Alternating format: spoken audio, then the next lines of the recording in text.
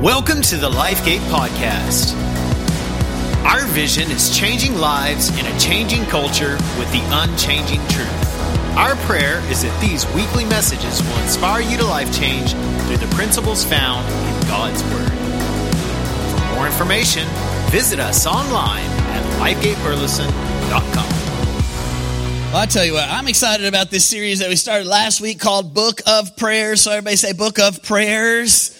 We're going to get into that in just a minute. But before we do, let's just celebrate for just a second today. For the last few weeks, we have been challenging you to get on a life team. And we had a goal of 100 new life team members, people serving in the church. And I've got to tell you that as of right now, we have 111 brand new people joining a life team and serving. I'm telling you, that's pretty awesome and pretty exciting. And that's 111 now, but I know there are some of you that still haven't found a place to serve. And we are preparing for just a few weeks from now to be moving into our brand new auditorium. And we need you to get plugged in and get involved. Thankful so much for those 111, but I still believe there are a few more. You can still go to your LifeGate app and sign up and get on a team. Help us get prepared for that. And let me just say this, all of our current volunteers as well as our new volunteers that are going to be joining a team on March the 23rd. Everybody say March the 23rd. March the 23rd, we are going to be having a volunteer rally for all of our teams to come together. It'll be an opportunity for us to show you around the new building. Hopefully at that point it'll be done or almost done, and we can figure out all the different things that we'll have to cover to be prepared for the new building. We'll rally together, do a little training, a little worship together. We'll have food together and just prepare for what God wants to do in the new season of our church as we move into a brand new facility. So you can go ahead and go on Facebook to the Facebook group there, or the invitation there, and get signed up, or you can do that on your LifeGate app today. And come on, we're going to come together. God's got big things for our church. Amen? Book of Prayers. We started this series last week called Book of Prayers. We've been talking about this idea of prayer, and here's what we learned last week. I think we kind of already knew it, is that prayer is hard. How many have discovered that to be true, right? I think we all know that we should pray. We all know that it's important. I think we all really believe that God does hear and respond to our prayers. And yet deep down inside, it's hard. You know, we don't pray like we should because it's difficult. And I think sometimes maybe it's even because, let's just be real. Some of the prayers we pray are kind of weird. You know what I'm saying? You know what I'm talking about? Just think of parents. You're putting your kid to bed at night. You're taking your 4-year-old and you're going to put them in a dark room and close the door and expect them to sleep through the night. And you say your prayers and you pray something like this. Now I lay me down to sleep. I pray the Lord my soul to keep. If I should die before I awake, come on. Right? You're fixing to put a 4-year-old in a dark room and leave them there all night, and you're praying about death, right?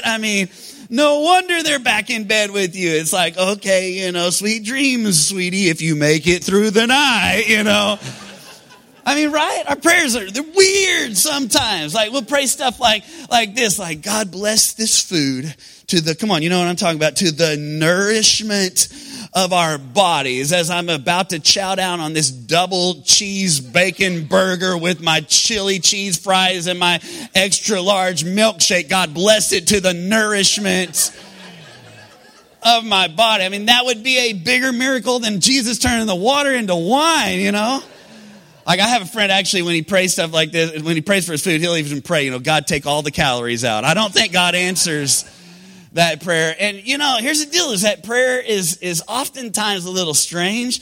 Sometimes it's a little difficult. And today what we're going to do is we're going to talk about a prayer that a man prayed that actually may be one of the hardest prayers of all of the prayers to pray. And the reason that it's so hard is because it requires us to kind of look inside just a little bit. It requires us to humble ourselves in order to be able to pray this prayer. It's a prayer that was prayed by a guy named David. How many remember David in the Bible? Remember David? David, I mean, if you're not familiar with his story, he was just as a shepherd boy, God chose him to be the next king of his people in Israel. God used him in huge ways. I mean, you probably all heard the story, David and Goliath, and how God used him. And God took him on this journey. It wasn't an easy journey. It was a difficult journey to becoming the king of Israel. And David was known for this one thing, that David was a man after God's own heart. That David loved God with all of his heart. That through his life, he was a man filled with integrity. A man who was an incredible worshiper. A man who loved God with all his heart. And yet, in this prayer that we're going to study today, we find David having to pray one of the most difficult prayers that any of us would ever have to pray in our lives. In fact, this prayer that we're going to look at, you're going to see, would not typically be a prayer that you would probably associate with a guy who was a man that was after God's own heart. But somehow David found himself in a place where he had to pray this very difficult prayer. In fact, we find it in Psalm 51 and verse number 10. If you've got your Bibles or your app or on the screen there in your notes, you can follow along. Let's read it together. Here's what David prayed. He prayed, "Create in me a clean heart, O God, and renew a loyal spirit within me. Do not banish me from your presence, and don't take your Holy Spirit from me, but restore to me the joy of your salvation, and make me willing to obey you. And then I will teach your ways to rebels, and they will return to you." Now think about, here's a guy who is known to be a man after God's own heart, and yet he finds himself in a circumstance where he has to pray this difficult prayer. God, purify my heart. God, restore my heart. God, somewhere along the way, my heart got out of alignment with you, and I have to humble myself and ask you to restore me to that place. And what were the circumstances of this prayer that David had to pray? Well, if you know much about the story, you know that David was a great king, and you know he was a great warrior. And yet, in the circumstances that led to this prayer, the Bible talks about that there was a time when kings should have been off to war and should have been leading their troops into battle. But at that time, David decided he wanted to stay home. And he went up to the rooftop of his palace, and on the rooftop, he looked out, and he just happened to see a woman who was bathing. Her name was Bathsheba. Just don't tell me that God doesn't have a sense of humor. I mean, she's bathing. Her name is Bathsheba, and yet it's not really a very funny story, because we see what happens with David. Is that David sees the woman, calls the woman to him, even though she's not his wife. They sleep together. She becomes pregnant. Now David's got all kinds of trouble. He has to try to cover it up and try to hide it. And he tries all these things to try to kind of cover what he has done. And it leads eventually to having her husband murdered and taking her on as his wife. I mean, how in the world does a guy who was a man after God's own heart find himself in such a situation so far, his heart so far from God, even to the point where the worst part of it all is that he didn't even realize it. He went on with life just as normal until a trusted friend, a guy named Nathan, came to him and said, "David, it's you. Like, your heart is the heart that has gone away from God." And I wonder sometimes if we don't get in that same place sometimes that David did. I wonder if this is why maybe the wisdom writer in Proverbs writes this in Proverbs chapter 4, that above all else we have to guard our hearts, because our hearts are the wellspring of life. It's where life truly comes from. And if we're not careful, if we don't guard our hearts carefully, what can happen is we can go from being people who love God with all of our hearts to a place where our hearts have strayed so far from God and don't even realize it. That if we're not careful, like at one point we could be fully committed followers of Jesus, serving his purposes with all of our hearts, but little at a time we can stray away, and our hearts can be further and further away from God, to the point where We're nowhere near where we were. And the worst part of it all is we don't even know it. And I think like this might be my job sometimes as your pastor. It's not easy to preach messages like this, just like it probably wasn't easy for Nathan to say what he said. But sometimes my job as a pastor is to kind of be the Nathan in your life, to just say, hey, maybe we ought to take an examination of our hearts. Like, where are our hearts? Are we as close to God as we once were? Or are there some areas of our hearts where maybe we need to pray this same prayer? God, create in me a clean, a new heart, renew inside of me the love that I once had for you. And so today I want to talk about it for just a minute. I want us to look at this prayer that David prayed, and I want to see maybe just a few things that kind of may have led David's heart astray. And then I want us to see, what did David pray to get his heart back on the right track? So let's look at it together, and I want you to see 4 things. If you're taking notes, you can write these 4 things down. The first one I see about David's heart is that his heart became a distracted heart. Everybody say distracted. Distracted. And isn't this true that sometimes we can get a little distracted? In fact, I think we live in a world that is full of distractions. We are addicted to distractions. In fact, one of them we carry around in our pocket all the time. It's a little phone like this, right? I mean, this is one of the biggest distractions I think that we have in life, because we walk around on our phone. We bump into stuff because we're walking around on our phone. Come on, how many ever done that before? We drive around on our phone and we crash into stuff because we're driving around while we're looking at our phone. We even watch, this is so funny, we even watch TV while looking at our phones. How many do it? Come on, raise your hand. Be honest. You're in church. You can't lie in church, right? They call this the second screen phenomenon. It's like we used to, like when we would watch TV, you just watch TV. But now it's like, no, I got to watch TV and be on a second screen. It's like I need a distraction from my distraction, And we're so distracted. And it's not just our phones. It's like, it's everything.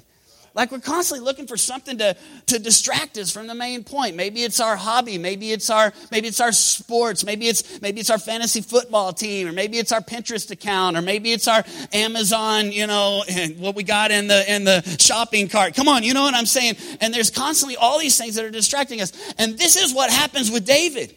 Like David got distracted from the main point.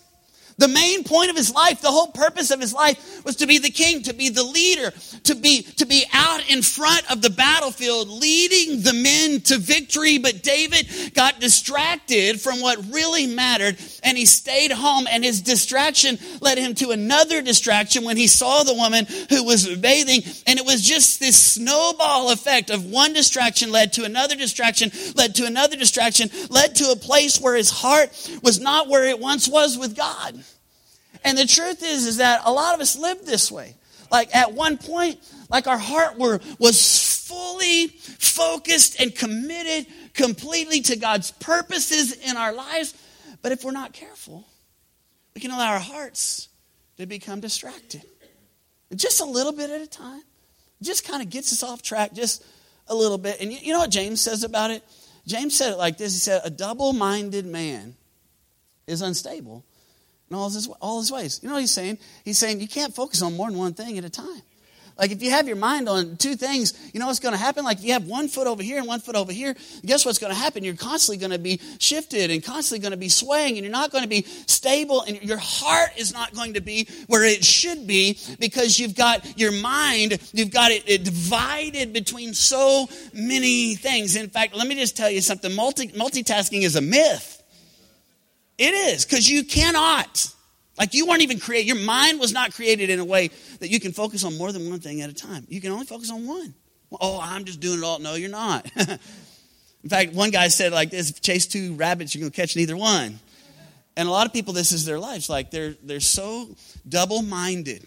Like I'm focused on God at church, but then the rest of the week I'm focused on all this other kind of stuff. And our hearts become distracted, and eventually it leads us away. So if you're here and you're saying, man, that's me. My heart is in a place where it's distracted. What do we pray? Well, we pray what David prayed. Look what he says. After all of this mess, his heart had become so distracted, but he prays to God. And look what he says in verse 10. Create in me a clean heart, O God, and renew a what? Everybody say this out loud. A loyal spirit within me. What is he saying? He's saying, hey, bring me back to a place where my heart is loyal. Bring me back to a place where my heart is not distracted with all these things that are distracting my mind and my heart from you. Instead, lead me back to a place where I am focused. Lead me back to a place where my heart is undivided, where you are once again my first love and your purposes in my life are the only thing that really matter to me.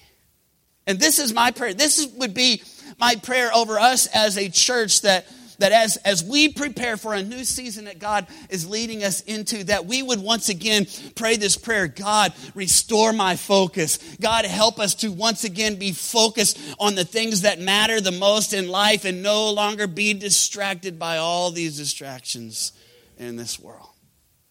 David had a distracted heart. But then notice the second thing that happened. David had a discontented heart. How many know we live in a culture that is constantly pulling on us? In fact, the culture that we live in today, like, here's what it does. It creates this constant sense of discontentment. Because everywhere you go, you're being advertised to. And people are telling you, you need to buy my product. And in order to tell you that you need to buy their product, what they're doing is they're telling you that the product that you have is terrible. It's no good anymore. You need something new. Come on, you know what I'm saying? Every commercial, that's what it says. And so what does this lead to? Well, everything I got, it's not good enough anymore, you know?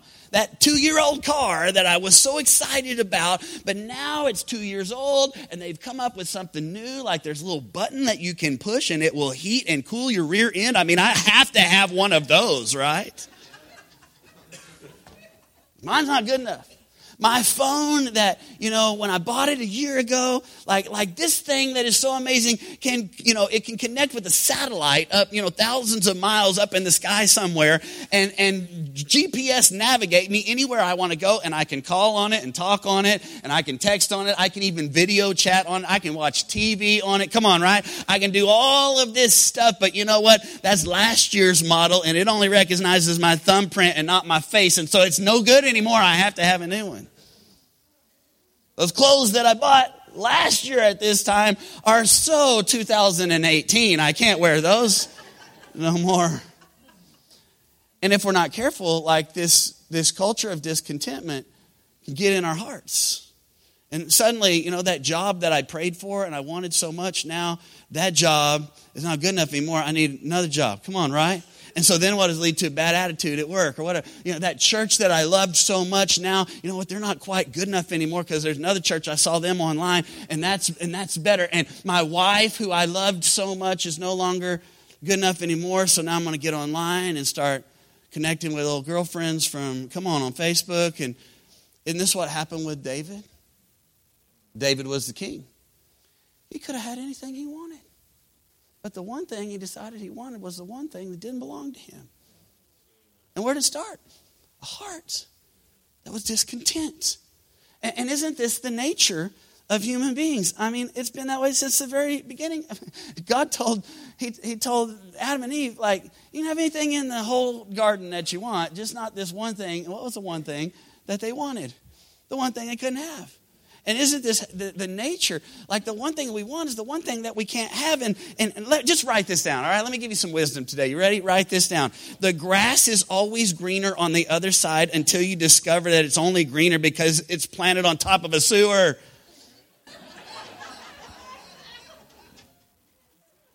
David thought, I want that. I'm discontent with what I have, all this stuff that I have. I want that, but where did it lead? It led to destruction.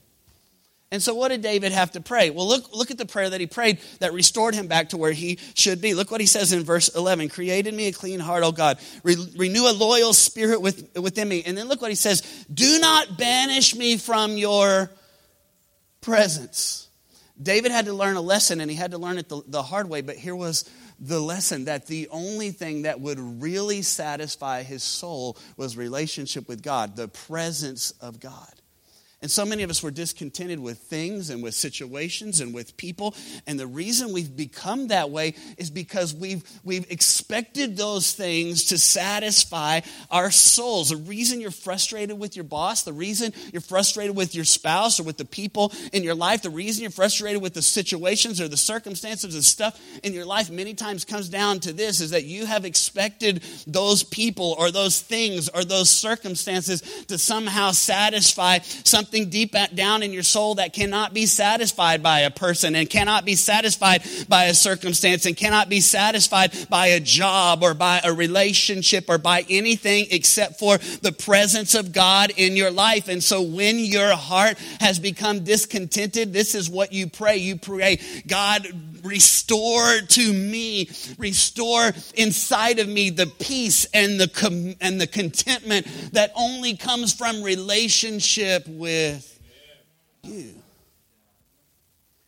David's heart became a distracted heart. It became a discontented heart. Number 3, it became a discouraged heart. How many know that we live in a world that's filled with a lot of disappointments? And sometimes even following Jesus can have some disappointments, because I think we've all been there before, where we did the right thing and it still didn't turn out the way we wanted it to. Where you were faithful and still had struggles. Come on, right? Have you ever done that before? I did everything I was supposed to do, all the stuff the preacher said and the Bible says, and I still went through that struggle. I still lost my job, or my wife still filed for divorce, or whatever it is. And it's easy to become discouraged in our hearts. I can imagine David must have felt this way, because the Bible says he was a man after God's own heart. He was a man with purity and integrity and a love for God, who always did the right thing, even honored the king, King Saul. And where did he end up? He ended up being chased around by a crazy king, hiding in caves, just running for his life. He did the right thing and ended up in all this struggle. And I can imagine that after a while, some of the disappointments that David faced might have started adding up. I can imagine, after a lifetime of struggles and problems and difficulties that he faced, maybe he just decided, I don't want to fight this battle no more. Maybe even the reason, I don't know for sure, but maybe the reason he stayed home when everybody else was off to war, when kings should have been at war, maybe it was because all of that stuff mounted up to a point where maybe he'd become so discouraged that he just said, I don't have the strength to fight the battle today. And there might be some of you that's you. You've done all the right things, and you still have struggles. And maybe you even find yourself where it's difficult to even get up out of bed in the morning, because it's I just don't have the strength to fight another battle today. And if that's you, that's nothing to be ashamed of. We all have those moments and those times of discouragement in our life. But here's what I just want to tell you, is that when our hearts are discouraged like that, we are in a place where we are more susceptible to temptation than any other time. So we have to be aware. And if you have found yourself in a place where your heart is discouraged, what kind of prayer do you need to pray? Well, I think you need to pray what David prayed in verse number 12. Look what he prayed. He said, restore to me the what? Everybody say it. The joy of your salvation. David had gotten to a place where life had beaten him down to where he no longer had the joy of the Lord in his heart. The things that once were the things that he loved were now the things that he despised. The things that once seemed like a blessing now were the things that have now become a burden. The things that once were a privilege are now, it's they feel like a punishment. Come on, anybody ever been there before, where the very thing that I prayed for and I dreamed about, when that thing started to come in my life, it became the thing that actually kept me up at night and I had nightmares about. And what's happened? I've lost my joy. David, can you imagine when he was anointed to be king? Probably after that, he probably, as a boy out there taking care of the shepherd, or as a shepherd taking care of the sheep, probably had thoughts of, man, I can't wait to be king. Remember that song? One of these days I'm going to be king. And then what happens? He's king. And now the thing he dreamed of is the thing he don't want to do anymore, because he's discouraged. Can I tell you, I can relate. I've been there. I've been there even recently, Like, as we've been building this new building, it's so exciting to see what's happening. But, man, it's challenging. There's been a lot of extra work. It's like having an extra part-time job. If you've ever built a house, you know what I'm talking about. Now multiply that just a little bit by several square feet and lots of money and all that kind of stuff. And so leading this whole thing and building this new building. And there have been days when I woke up and I was like, you know what? This was supposed to be fun. And it's no longer fun. Like, the thing that I prayed would happen and that I dreamed of one day being able to do is now the thing that I'm waking up and going, I don't have the strength to do it. I don't want to do it anymore. This is no fun. Come on, how many know what I'm saying? And you know what? God had to deal with my heart this same way that he had to deal with David's heart. You know, every year we challenge the church to have a word for the year. Well, I also have a word for the year for my own personal life. And this year God put this word on my heart. You know what the word was? Enjoy.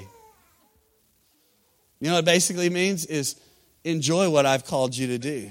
Stop treating it like it's work and realize that it's the thing that I put inside of you. The dreams that I put inside of you are coming to pass. Stop acting like they're a burden. They are a blessing. In fact, it gave me a verse of scripture that's been my scripture, and I've gone back to it time and time this year in Ecclesiastes chapter 5, where he says to enjoy one's work and to accept one's lot in life. This is a gift from God. And some of us, this is a prayer we need to pray. This is a prayer I'm praying over our church. God, restore us to that place where doing what you've asked us to do is no longer a burden. Instead, it's a joy. Restore to me the joy of your salvation. See, David's heart had become distracted. It had become discontent. It had become discouraged. But then notice what happens when your heart gets distracted and you become discontented and you begin to get discouraged. Guess where it leads? To this last one. His heart became distant. He was so far away from God, didn't even know it. Somebody had to tell him. And you know what? If we're not careful, we can allow distractions to lead us away. We can allow discontentment in our heart to pull us away. We can allow the discouraging things and the disappointments of life to pull us away before we know it. Like once we were close to God, but now we're way over here and we don't even realize it. And here's what I've discovered, and I know it's so true in life, is that if you become distant, if you follow at a distance, it's not very long until you're no longer following. Like, have you ever been on where you're on a family trip or something like that, and you do a caravan, you know what I'm saying? It's like, hey, I'll follow you, and then you follow them. And you know what? If you don't stay close to the person in front of you, or if, they run through a red light or something, and you're stuck at the light, and they're going on, after a while, you can't see them anymore. And you can't follow because you can't see. And here's what happens sometimes if we allow our hearts to become distant. Before long, we're so far from God, we can't even see him anymore. And before long, we're not following him in the way that we should anymore. In fact, this is what happened to Peter. Remember the story of Peter? He told Jesus, said, Jesus, I'll never deny you. I'll always follow you no matter what comes. Like, I'm going to be your man. And then just a few hours later, he's denying that he even knew Jesus even at all. And look what happens. The reason that this happened in Peter's life. Look what it says in Matthew 26 and verse 57. It says, those who had arrested Jesus took him to Caiaphas, the high priest, where the teachers of the law and the elders had assembled. But look at verse 58. But Peter followed how? At a distance. I'll stay back here. I'll let you go ahead. And before long, his heart was not where it should be with God. And I know this is not an easy message to preach. And you know what? As I prayed today, I prayed, Lord, let the message come across in a loving way. Because I'm not saying, hey, that our hearts are all screwed up and everybody's messed up. And I'm just saying, if we're not careful, we can get to a place. We just get distracted. At one point, we were really where we need to be with God, but we're a little distracted by whatever in life. If we're not careful, we can get kind of discontent with things, and we can allow that to begin to taint our relationships and begin to taint the way that we see the world. And before long, nothing's good enough for us. And if we're not careful, we can allow the battles that we fight to kind of cause us to get disappointed, discouraged, lose the joy. And before long, we become so distant, we're no longer where we were with God. In fact, the Bible talks about this in the book of Revelation. The Revelation writer, he speaks to a church in the city of Ephesus. And he talks about how, you know what, on the outside you seem like everything's good, but there's something happening kind of down in your heart. And look what he says. He says, I know your deeds, and I know your hard work, and I know your perseverance, and I know that you can't tolerate wicked people, and that you have tested those who claim to be apostles but are not, and have found them false, and you have persevered, and you've endured hardship for my name, and you've not grown weary, and yet I hold this one thing against you. You have forsaken the love you had at first. In other words, he says, hey, I know you've done a lot of good things, but somewhere along the way you got distracted, or you got discontent, or you got discouraged, or you became distant. And even though on the outside you're doing all the right stuff, something down in here might be saying, you're not where you once were with God. You have forsaken, you have lost your first love. And look what John tells us to do. He says this is what you need to do. You got to consider how far you've fallen. You repent and you do the things you did at first. Here's what he says. You pray the same type of prayer that David prayed. Restore the passion in me. That's what David prayed. David prayed, bring me back to a place where I have a spirit that is willing to obey. And I will then teach your word to others, and others will come to where they need to be with you as well. Restore the passion that I had for you and for the purposes that you have in my life. And here's what he says. You just remember where you once were. Oh man, I was once over here with God, but I've kind of drifted over here. I'm going to remember. And then what I'm going to do, I'm going to repent, and I'm going to turn and go back to those things that I was doing that caused me to be in that place with God. Restore my heart, oh God. Restore inside of me a passion. Restore inside of me a focus. Restore inside of me a desire for your presence. Restore inside of me a joy of salvation that you have given me to live. God, create in me a new heart. Renew a steadfast spirit in me. Bring me back to a place where I am loyal, completely focused, completely on you, that you are the joy of my heart and you are the passion of my life.